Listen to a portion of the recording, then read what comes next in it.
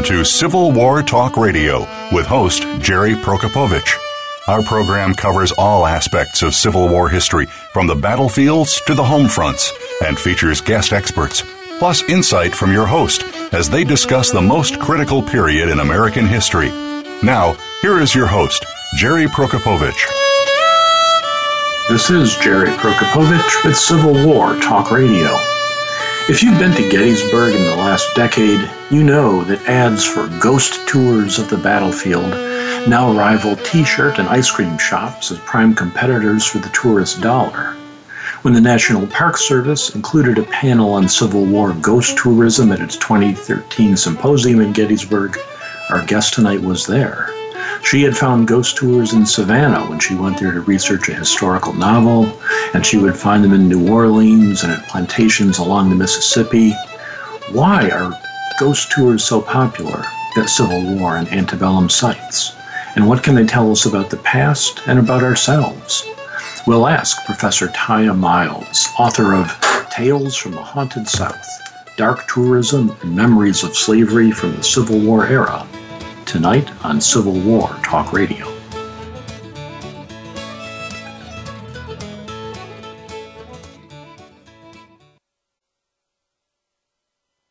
Streaming live, the leader in Internet Talk Radio, VoiceAmerica.com.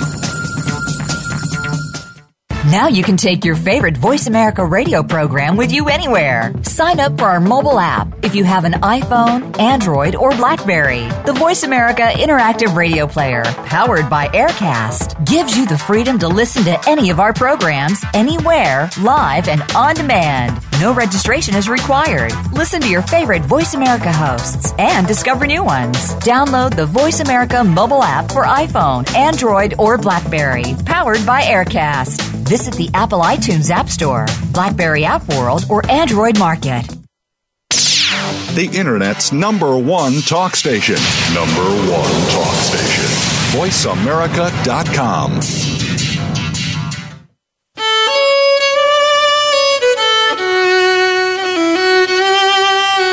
You are listening to Civil War Talk Radio. If you have a question or comment about our program, please send an email to prokopowiczg@ecu.edu. That's PROKOPOWICG@ecu.edu. Now, back to Civil War Talk Radio. And welcome to Civil War Talk Radio. I'm Jerry Prokopowicz, coming to you tonight, once again from the Civil War Talk Radio World Headquarters Annex on Oxford Road in Greenville, North Carolina. Not on campus of East Carolina University, not speaking for the university, not representing the university in any way, but still reporting my activities to the university. Not responsible, the university rather, is not responsible for anything said tonight by me or the guest, who will speak only for herself as I speak for myself, like we always do on Civil War Talk Radio. It is the last show of calendar 2016, the last show of the 2016 fall semester here. It's December, it's cold outside by Greenville, North Carolina standards, somewhere in the 40s maybe, much colder I'm sure in Michigan. It is quiet here at the Civil War Talk Radio Headquarters Annex because no one else is around. My daughters are off living their lives. One's back at school, one's driving an ambulance for a living. My wife has gone off to visit one of the daughters and then off to visit her sisters for the holiday break. Her school, K-12 school, is on break now. And of course, as I mentioned last week, Heidi is no longer with us. Thank you for your condolences, those many of you who sent them. It's just me and the obnoxious house cat Candy, who is somewhere in the room, I'm sure, and will howl at some point during the show. Otherwise, it's quiet. It's final exam week on campus. I've got a big stack of essays about the meaning of the Civil War, blue books to read later this evening and tomorrow. And then we'll be done with that and move on. The big news on campus, from at least in my office on campus, is that next semester, it turns out I will not be in the classroom. I've been asked to serve as the interim director of the Bachelor of Science in University Studies program. It's a relatively new program at East Carolina, started a couple of years ago. It is a degree for students who don't have a major. I was one of many faculty who thought this might be a bad idea, that it would turn into a general studies program, that students, unfocused and undisciplined students, would just pile up a bunch of credits and get a degree in nothing at all, and devalue the work done by students who are actually focusing on a major. There's Candy the cat. She's agreeing with me from the next room. Fortunately, it turned out that the university, in a burst of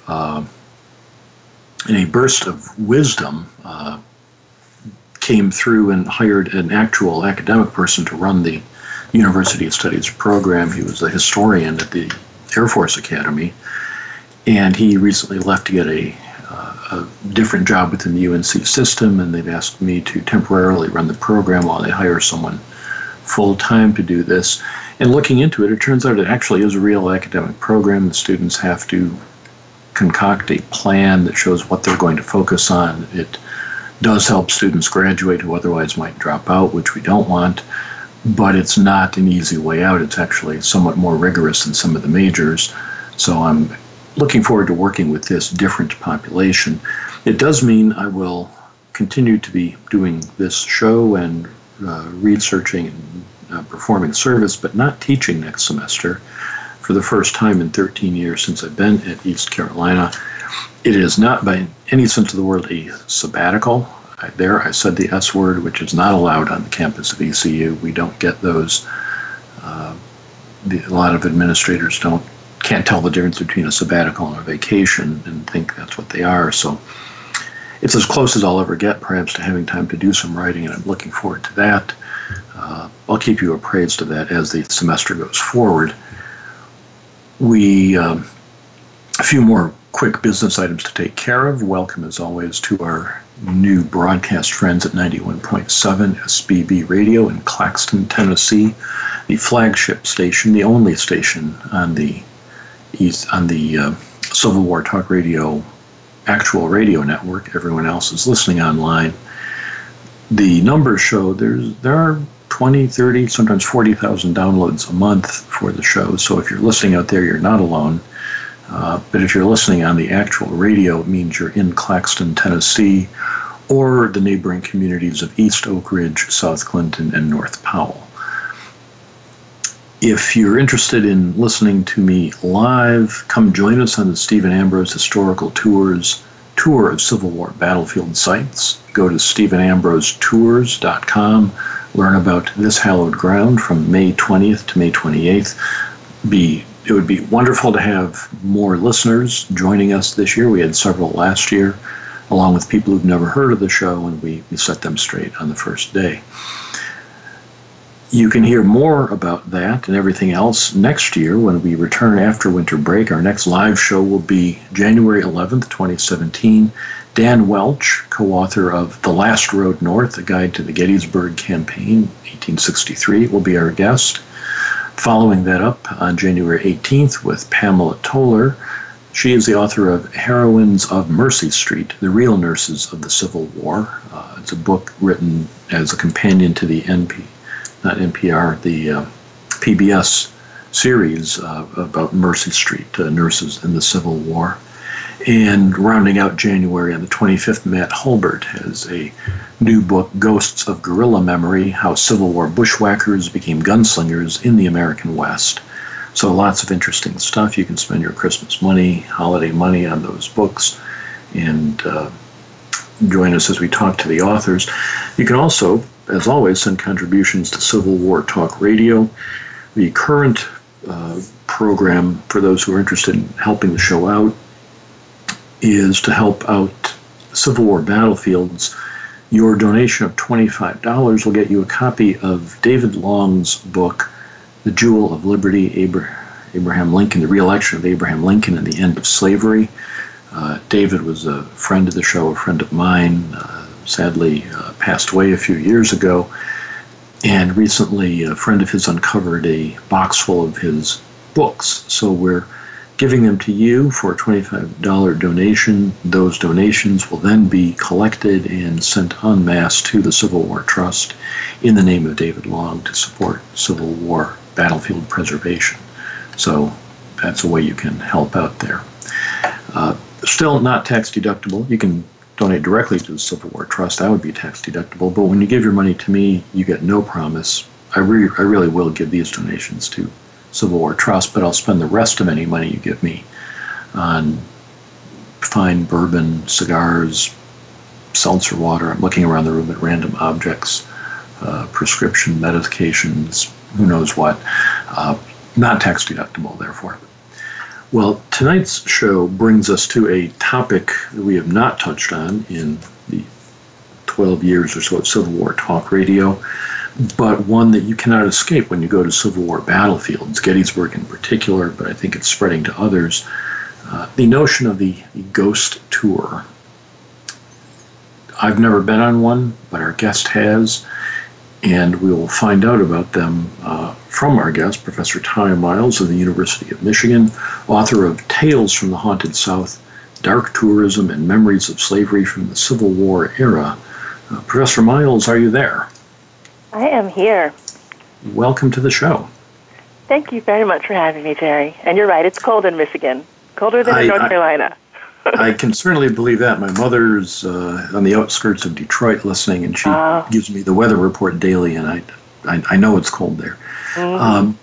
Let me just start by asking about the University of Michigan, my alma mater, if you're a follower of Michigan sports, or if that is, since you're faculty and not student, if that's something you just sort of observe from a distance. Well, I started off not being a follower of any kind of sports, but about 5 years ago, my family and I moved to a house that's, maybe 4 blocks away from the stadium. So we see people in all their gear and all their colors walking to the games, and we started to feel, just part of that contagious excitement. I started hanging out a Michigan flag before the games. So I guess now I sort of follow sports, and that I hope we're winning.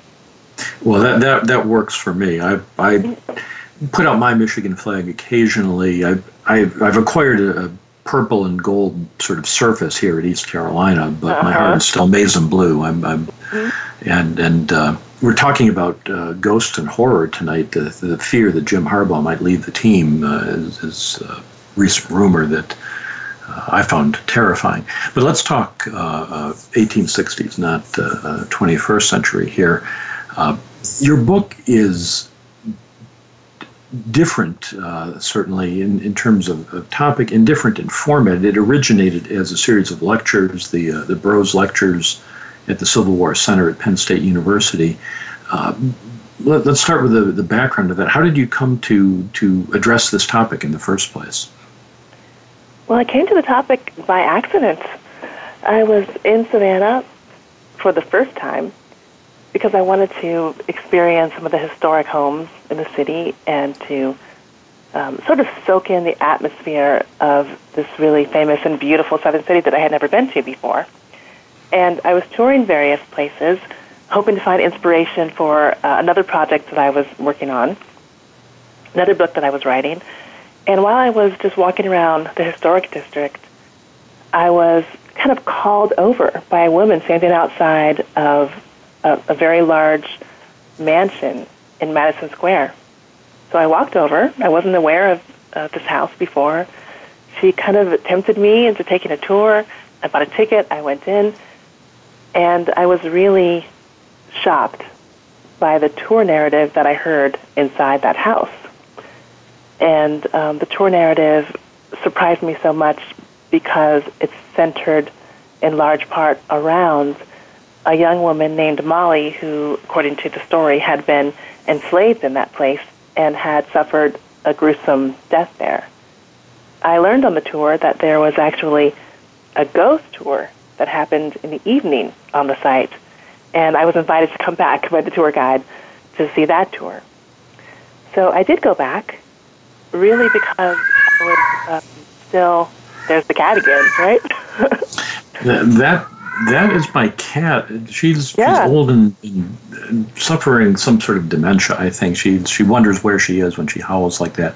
It adds to the ambience of our ghost story theme tonight. It does add to it, actually. And that reminds me, I'll have to come back later to some of the cats that are living and breeding at one of the plantations that I went to. But in Savannah, I went back for the ghost tour really because I was still shocked at what I had heard. I wasn't expecting to hear this kind of story in what was purportedly a historic tour of this home. And I wanted to find out more about this woman, Molly, who was the center of the story.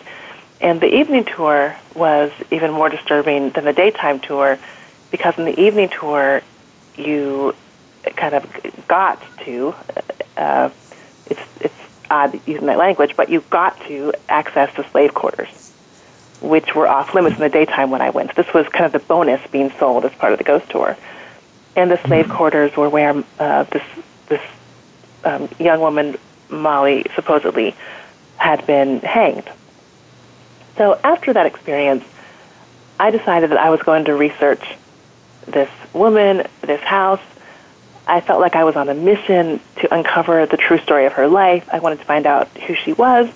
And I was kind of imagining that I could reconstruct the story of Molly's life, put her in the context of a broader black community in the city of Savannah, and that I would actually be able to offer a counter-narrative to what the tour guide had told me. But it didn't turn out to be that way at all. So the innocent historic house tour turns into a ghost tour, turns into a historic mission to find out who Molly was. We're going to take a short break now. We're going to come back, find out more about who was Molly, what was this house in Savannah, what else did our guest, Professor Taya Miles, find that she writes about in the book Tales from the Haunted South, Dark Tourism and Memories of Slavery from the Civil War Era. I'm Jerry Prokopowicz, and this is Civil War Talk Radio.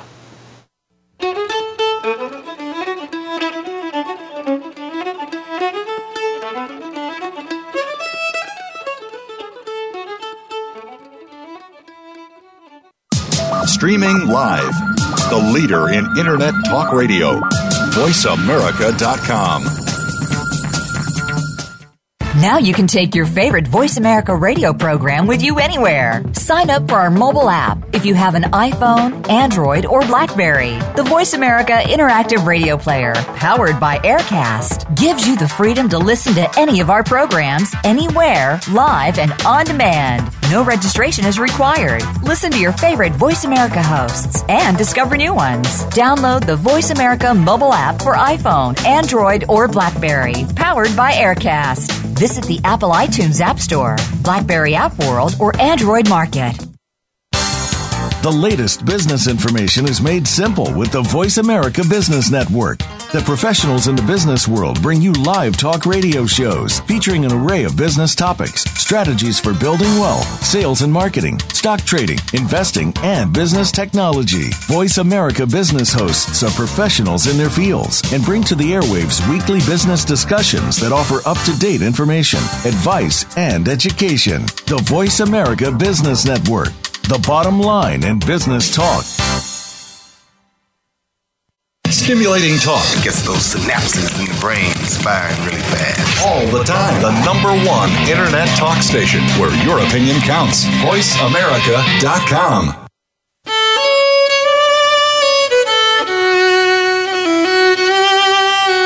You are listening to Civil War Talk Radio. If you have a question or comment about our program, please send an email to prokopowiczg@ecu.edu. That's PROKOPOWICZG@ecu.edu. Now, back to Civil War Talk Radio. And welcome back to Civil War Talk Radio. I'm Jerry Prokopowicz, talking tonight with Taya Miles, author of Tales from the Haunted South, Dark Tourism and Memories of Slavery from the Civil War Era. And we heard in the first segment about how Taya was looking was taking a house tour in Savannah. I think it's the Sorrel Weed House. Came across the story of a person who had lived in the house, an enslaved person who was hanged there. And like any good historian, starts to track down the real Molly. So, Taya, what did you find about Molly of the Sorrel Weed House? What I found was that there is no record of a young woman named Molly ever having lived in the Sorrel Weed House. There was a Francis Sorrel who was a major figure in the tour narrative. He was a very wealthy cotton shipping merchant who had come to the U.S. from Haiti, from Saint-Domingue, and he had also married into wealth and built this Greek Revival mansion by the 1840. He did have enslaved people in the house, but according to census records, according to materials at the Georgia Historical Society, according to letters of the Sorrel family, none of these individuals was ever named Molly, and there was never a dramatic event that took place at the house, such as was described on the tour. And on the tour, there's actually not just one death, there are two deaths. According to the tour narrative, Francis Sorrel was having an affair, quote, affair, with his, quote, slave girl. This relationship is portrayed as being romantic, and it's implied that this relationship is something that was consensual. So they were having a, quote, affair in the slave quarters, and his wife, Matilda, found out about it, according to the tour narrative. She then committed suicide by jumping off the balcony of the house, and Molly, the enslaved girl, was later found murdered. The tour interpretation explains that it's not clear who murdered Molly. It could have been Francis Sorrel, her owner. It could have been other slaves from the household. That aspect remains a mystery. However, Francis Sorrel is described as having, quote, Haitian blood, or black blood, and as practicing voodoo, and as being someone who would have been quite capable of doing the terrible deed himself, that is, murdering Molly out of guilt, out of shame, out of some kind of negative emotion having to do with the death of his wife. But it turns out that even though Francis Sorrel was a real person who did live in this mansion, who was a slaveholder, even though his wife Matilda was a real person who did commit suicide, she did jump off of a balcony, it was not the case, based on any evidence, that there was an affair between Francis and a woman named Molly, that an enslaved woman was killed in the house, and in fact, Matilda, who committed suicide in 1860, did so in the house next door, not in what is now the Francis Sorrel house that people get to tour. So what I found was that even though the story had been overlaid on top of a few well-chosen facts and on top of the biographies of people who did live, the dramatic aspects of the story having to do with a torrid affair and the tragedy of suicide because of a love triangle had really been created. It had been invented. And what I was able to piece together was that it really seemed likely that this invention coincided with new ownership of the house and with restoration of the house, meant to ready it for the tourist industry. Now, if this were one isolated event, so some person decides they'll make money by making up a ghost story, we probably wouldn't have a discussion tonight, wouldn't have a book or a topic to talk about. But this is not the only ghost tour in Savannah, the only haunted house in Savannah. As I pointed out in the introduction, as you say in your book, there are plenty of ghost tours at many cities in the South. New Orleans is another one you visited. And we also see them at Gettysburg. Ghost tours are everywhere. Yep. Why the popularity of this form of historical engagement in the last decade or so. Right. Well, that's the thing that I happened upon through this project that I actually was not aware of beforehand. I knew there were ghost television shows. I knew there was something out there that people were engaged with, but I had no idea how prevalent it was until I accidentally stumbled upon one, not even looking for one. Once I did stumble upon this tour, I realized that there was a whole ghost touring, ghost hunting, kind of paranormal subculture with a lot of people engaging in it who are actually interested in things of the past and interested in Southern history and interested in Civil War era history.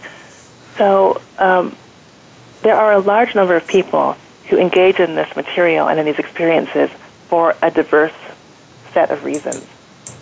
And apparently, this subset of the population is so interested in these kinds of tours and so willing to pay that more and more historic sites and tour organizations are adding ghost tours to their offerings. So once I learned about Mali, I decided to find out if there's anything else like this happening in the South. And I started just doing some traveling when I could, when I had opportunity, and taking tours that I could find, and also talking with tour guides who were willing to be open with me.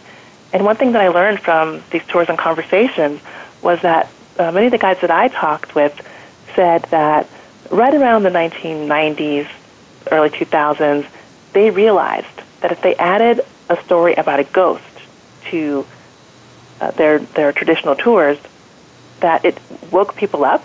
That's almost kind of a direct quote from one of the tour guides. It woke people up. It got their attention, that they may have been kind of falling asleep through the staid history of dates and historical figures' names. But a ghost tour really made people feel that the past was coming alive. And I think that is a large part of the appeal of ghost tourism, that what happened in the past no longer seems as if it is stayed, that it's fixed, and that it's behind some kind of closed door that people can't access. Instead, through ghost tours, the past comes alive and walks right in front of people.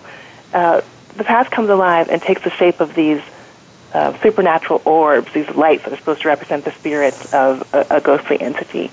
And people feel as if they have a special connection, a special way of accessing histories and experiences that they couldn't access so directly before. Now, these tours, they show up, as you point out, at places like Savannah, New Orleans, two cities that compete for the most haunted city in America title. Mm-hmm. And they show up at places like Gettysburg, where you'd expect to find that 40,000 casualties in 3 days would lead to a lot of spirits. But they don't show up outside of battlefields or outside of the South in numbers that you would expect. There are some things, I guess, that are off limits to ghost, to dark tourism. You give the example of the Twin Towers in New York. No one has yet started to make a buck off of that with ghosts of the victims of 9/11. Maybe a century will pass and that will happen. But even a place like Salem, Massachusetts, which does play on its ghostly witch trials to some extent in tourism, it's not the same. Right. Well, one thing that helps to feed the energy of the ghost tours and to create the ambiance is, frankly, having a very thick layer of death, suffering, historic events like the Civil War, where there were unimaginable numbers of casualties. Mm-hmm. So it's those locations that really are a magnet for ghost tourists. This is one thing that surprised me, too, that Savannah was actually the city named as the most haunted city in America, and not Salem. And I speculate that part of the reason why really could be the association of Savannah with not only yellow fever epidemics and Revolutionary War, but also, and I think especially, the idea of the Civil War dead. And I think that this is borne out by the fact that many of the ghost tours in the South tend to have a Confederate soldier who is a part of the cast of ghostly characters. There is, I think, a depth of a feeling of tragedy, loss, and nostalgia, frankly, in Southern spaces that makes ghost tours resonate with visitors there in a different way than in other locations. And, of course, slavery is a part of that. And that's one of the things that I try to explore in the book.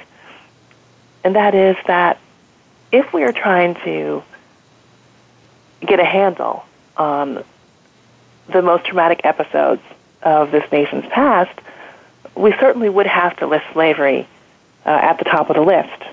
And as I think this through in the book, I put it right next to the taking of indigenous people's lands.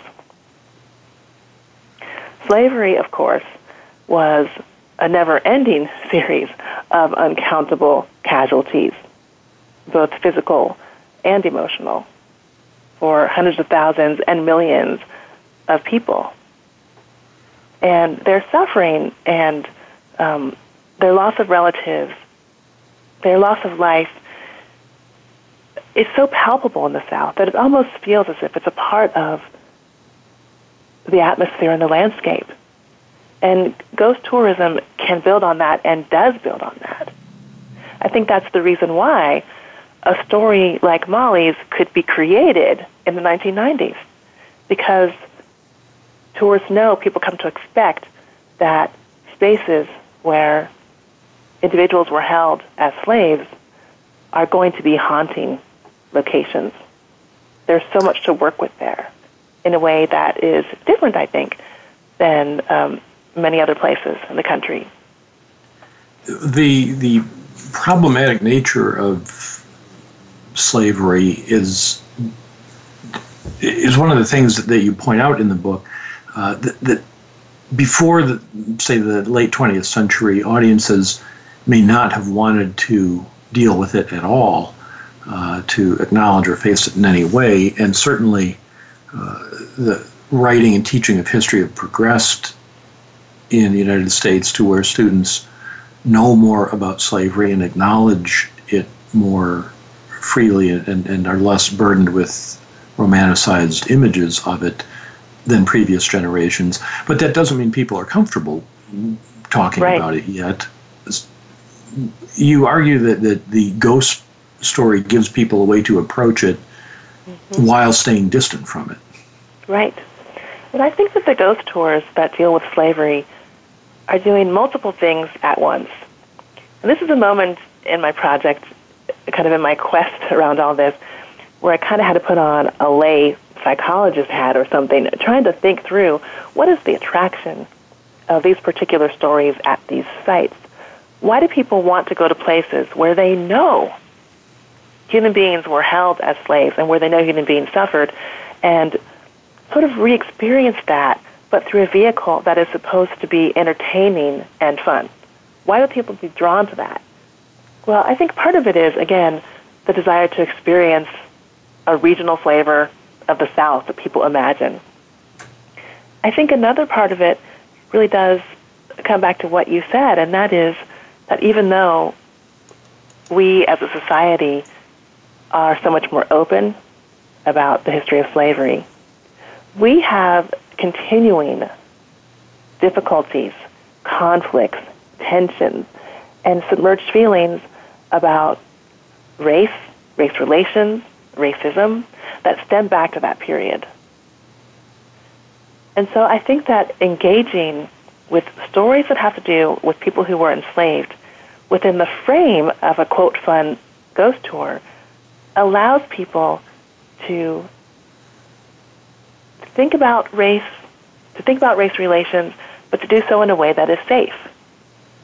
So the story of Frances Sorrell and Molly is about power, it's about gender, it's about race.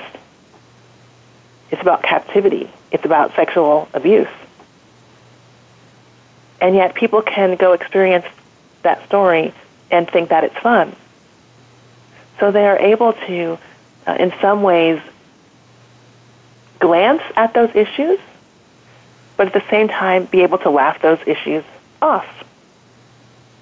Because while they're hearing about Molly, they're also getting out their recorders to try to record ghostly messages, or they're taking out their apps that allow them to supposedly identify where ghosts are in the room. They're taking their photographs of ghostly entities and then putting those online to share with the community.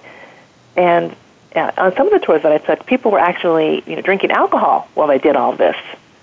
So they were out to have a good time, and they were able to have a good time while hearing these stories that perhaps in the light of day, in a classroom setting, for instance, they would read very differently and take a lot more seriously.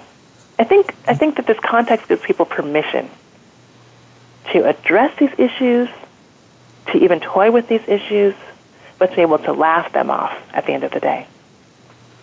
As I was reading this book, I was struck by analogies to Civil War reenactment in terms of an activity that people engage in as a recreation because it's fun. Nobody would actually think that having dysentery or having your arm shot off by a 12-pound cannonball would be fun. Mm-hmm. But pretending to do those things, or pretending to engage in the part of a Civil War soldier's life other than those, the so-called fun parts, becomes a hobby and a lucrative niche business for some people. Mm-hmm. Now that lacks the element of race that is much more alive than military affairs are in modern society. So there's certainly a strong difference there. But the idea of engaging with the past, of some of the worst moments in our collective past in a way that is somehow fun is kind of a peculiar notion. We're going to take another short break and come back and explore this a little further. Our guest tonight, Taya Miles, is the author of Tales from the Haunted South, Dark Tourism and Memories of Slavery from the Civil War Era. I'm Jerry Prokopowicz. This is Civil War Talk Radio.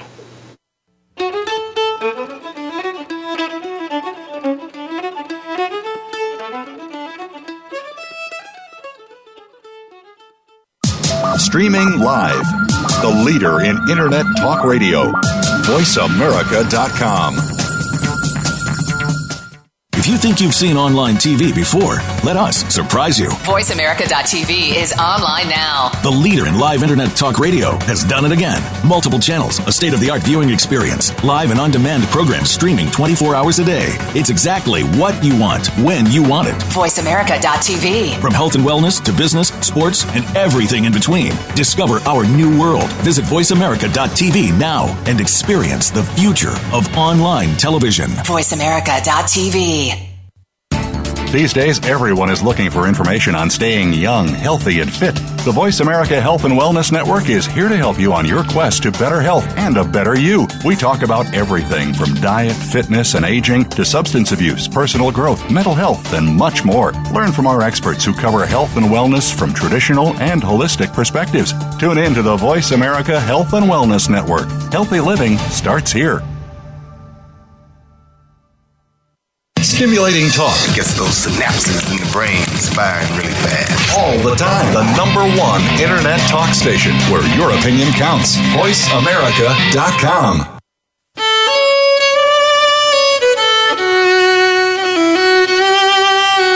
You are listening to Civil War Talk Radio. If you have a question or comment about our program, please send an email to prokopovic@ecu.edu. That's PROKOPOWICG@ECU.edu. Now, back to Civil War Talk Radio. And welcome back to Civil War Talk Radio. Talking tonight with Taya Miles, author of Tales from the Haunted South, Dark Tourism and Memories of Slavery from the Civil War Era. We've been talking about haunted house or ghost tours and particularly ones in Savannah, New Orleans, other southern cities that often feature enslaved people as main characters in these stories. And we left off, I was raising the issue of Civil War reenactment and military history as a fun activity. And as I'm saying that, I'm looking up at the wall of the room I'm broadcasting in from home tonight and seeing Civil War toy soldiers that I have collected, some from when I was 10 years old, some more recently. And that's a hobby that's not too weird. But if these were toy slave figures and slave master figures and scenes of brutality, you would say, what an insensitive and bizarre hobby to have. But to some extent, Taya, you encountered people on these ghost tours collecting kitschy items related to the past of slavery. So in some ways we do engage in these hobbies. Well, I think there are similarities, and I also think that there are some differences. Mm-hmm. One similarity is the desire to connect with the past in a genuine way, in an authentic way, and in an active way. Mm-hmm. I actually had not ever met a Civil War reenactor personally before going to that Gettysburg conference that you mentioned that was organized by the National Park Service and Gettysburg College. I happened to share one of the shuttle rides with some reenactors at that event and got a chance to talk with them and really had to appreciate just how serious they were about their endeavor. Mm-hmm. They were serious about the commitment. They were serious about learning the details and the facts of what they were interested in. And to me, that is a difference that I would say I've noticed between Civil War reenactors and people engaging in ghost tours. People engaging in ghost tours also, I think, sometimes are seeking the authentic, to kind of touch history in a way that feels more personal. But their interest really seems to be on the paranormal, on the supernatural, on ghosts and their appearances, as opposed to on the history and what actually took place there. So the kinds of things that I saw people buying, and this was particularly at the Myrtles Plantation, which is a very well-known haunted plantation for people who are interested in ghost tours, which is located in St. Francisville, Louisiana. And the Myrtles Plantation is a bed and breakfast. There is a store there where people shop. And the store was selling all kinds of items like voodoo dolls and dolls that looked like, cloth mammy figures, packaged foods that seemed like Southern food, soul food. And the gift shop was also selling a doll that was supposed to represent another enslaved woman, a different one than the person I was speaking of before. This one's name is Chloe, and she is a famous ghost at that plantation, at the Myrtles Plantation, who also, like Molly, suffered a brutal death and is the center of the storytelling, of the tourism narrative there. So I think that there is something that's disturbing about wanting to, produce, sell, and buy a doll that's a replication of a woman who suffered terrible things and who actually did not exist. So Chloe did not exist just like Molly did not exist. Chloe was manufactured like Molly of Savannah was manufactured. The doll is therefore based on no real likeness. These are all kind of figments and creations of people's imaginations, and I would say, possibly their desires. There's also a drink at the Myrtles Plantation, which is called Chloe's Bloody Mary. Mm. That is something that I find very disturbing. The mixing of fiction and, a semblance of fact or reality, the mixing of entertainment and fun with violence against real people. So, yes. No, go ahead, please. I was just going to say there is certainly some overlap about people perhaps who could be described as part of a subculture that they're committed to, who find pleasure and entertainment in these moments of the past or places of the past that we would view as being violent. There are similarities, but I think there is a difference around the kinds of things people are collecting related to sites of slavery and ghost tourism, and even the ways in which they are engaging with these tours. I'm trying to think of recent crimes or even distant crimes back to the 60s, Charles Manson and Sharon Tate, the actress. I don't think people are selling Sharon Tate dolls for people to collect in the same way. That there is obviously a difference there, and that's an important one. Another thought that occurred to me reading this is the interest in ghost tourism as opposed to going onto the battlefield at Gettysburg, talking as reenactors might do, studying the past as it existed, what the soldiers ate and wore and thought and felt and were motivated by, rather than studying their ghosts. Is this a sign that we're entering the post-truth era in our study of the past, as we might be in politics, where what really happened is not as important as what how it makes us feel. That's what's really important. Wow. Well, the way you put that, I think, is so pointed and so insightful, because ghost tourism does seem very much to be about feeling, about emotion, about kind of sensation, about the thrill people have in feeling like they might encounter one of these ghosts that they're hearing about.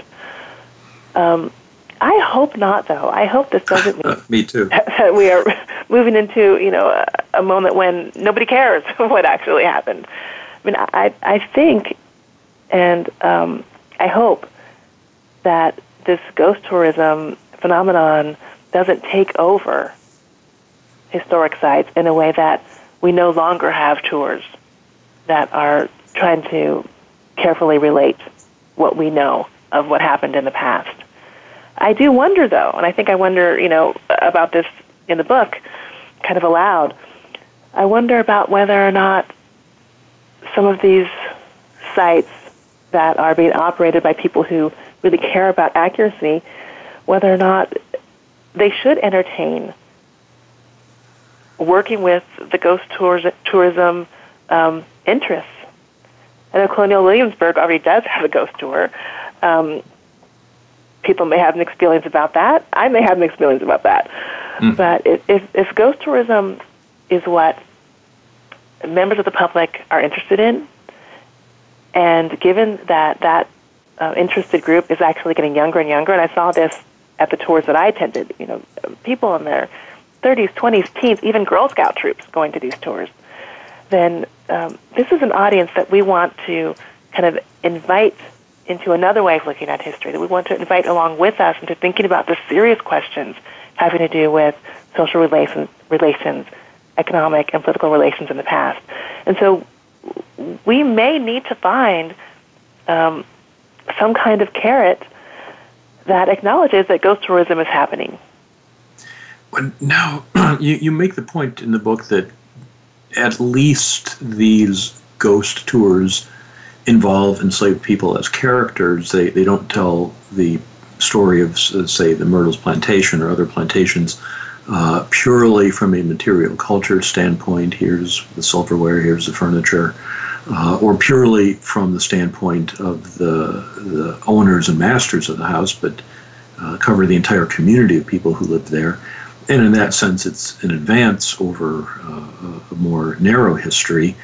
But you also argue that ultimately these tours underserve the history of the enslaved by portraying them in these ways. Is there something in between where we can attract visitors' attention but still tell a more rounded story? I think there is, or at least I think we have to search for that something in between, because the irony that you just related, I think, is real. When I talk with people, especially in Savannah, about the history of African Americans in the city, what I heard from historians, geographers who have studied there and who live there, is that it really was the ghost tours that first started talking about Black people's presence, not the traditional tours. And so I think that is an indication that the histories of marginalized peoples are sometimes going to pop up in fringe areas of the market, like ghost tourism. So what I think we need to do is to recognize that and to take that awareness into our desire to do historical interpretation that is rooted in what we actually know about Black experience and Black cultural expression. So one thing that I have thought about is the extent to which African Americans themselves told stories about ghosts or had beliefs in the supernatural in the antebellum era and earlier. We have a vast record of that folklore in the WPA narratives from the Federal Writers Project. We have that in slave narratives. We have that in oral histories. We have that in African American literature. These memories, these stories, these understandings of ghostly entities and the supernatural. And we can return to Black cultural material for these stories.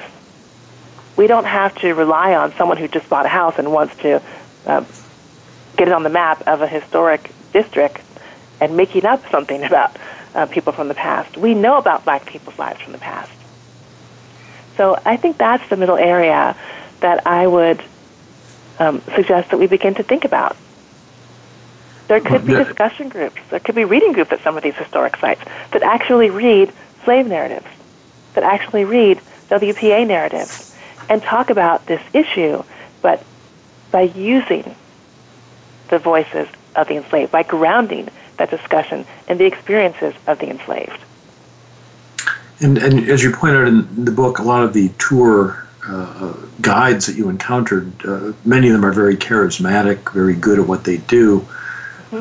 There's no reason that they can't ground those stories in more historical sources than simply making things up to attract an audience.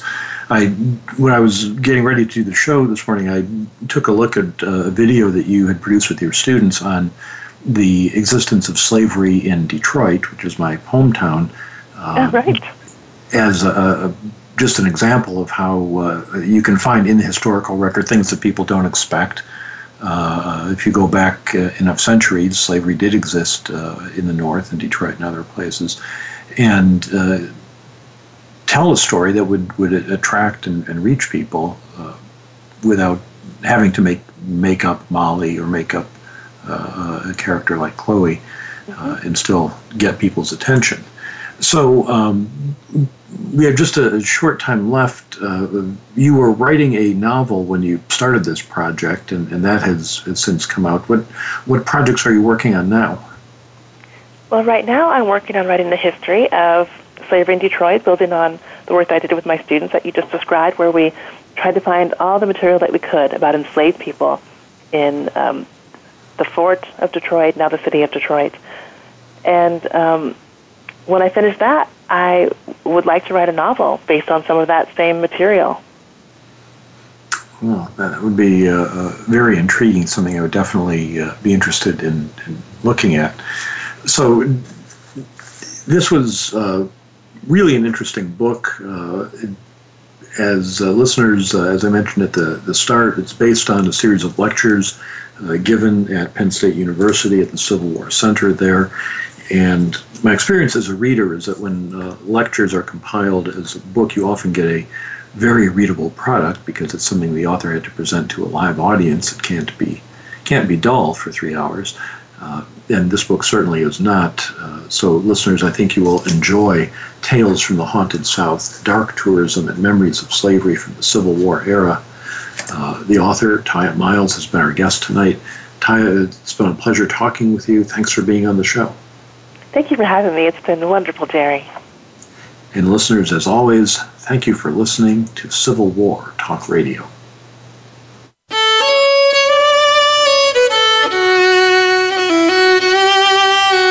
Thank you for embarking on a part of American history this week. Civil War Talk Radio with Jerry Prokopowicz can be heard live every Wednesday at 4 p.m. Pacific Time, 7 p.m. Eastern Time on the Voice America Variety Channel. Have a good week.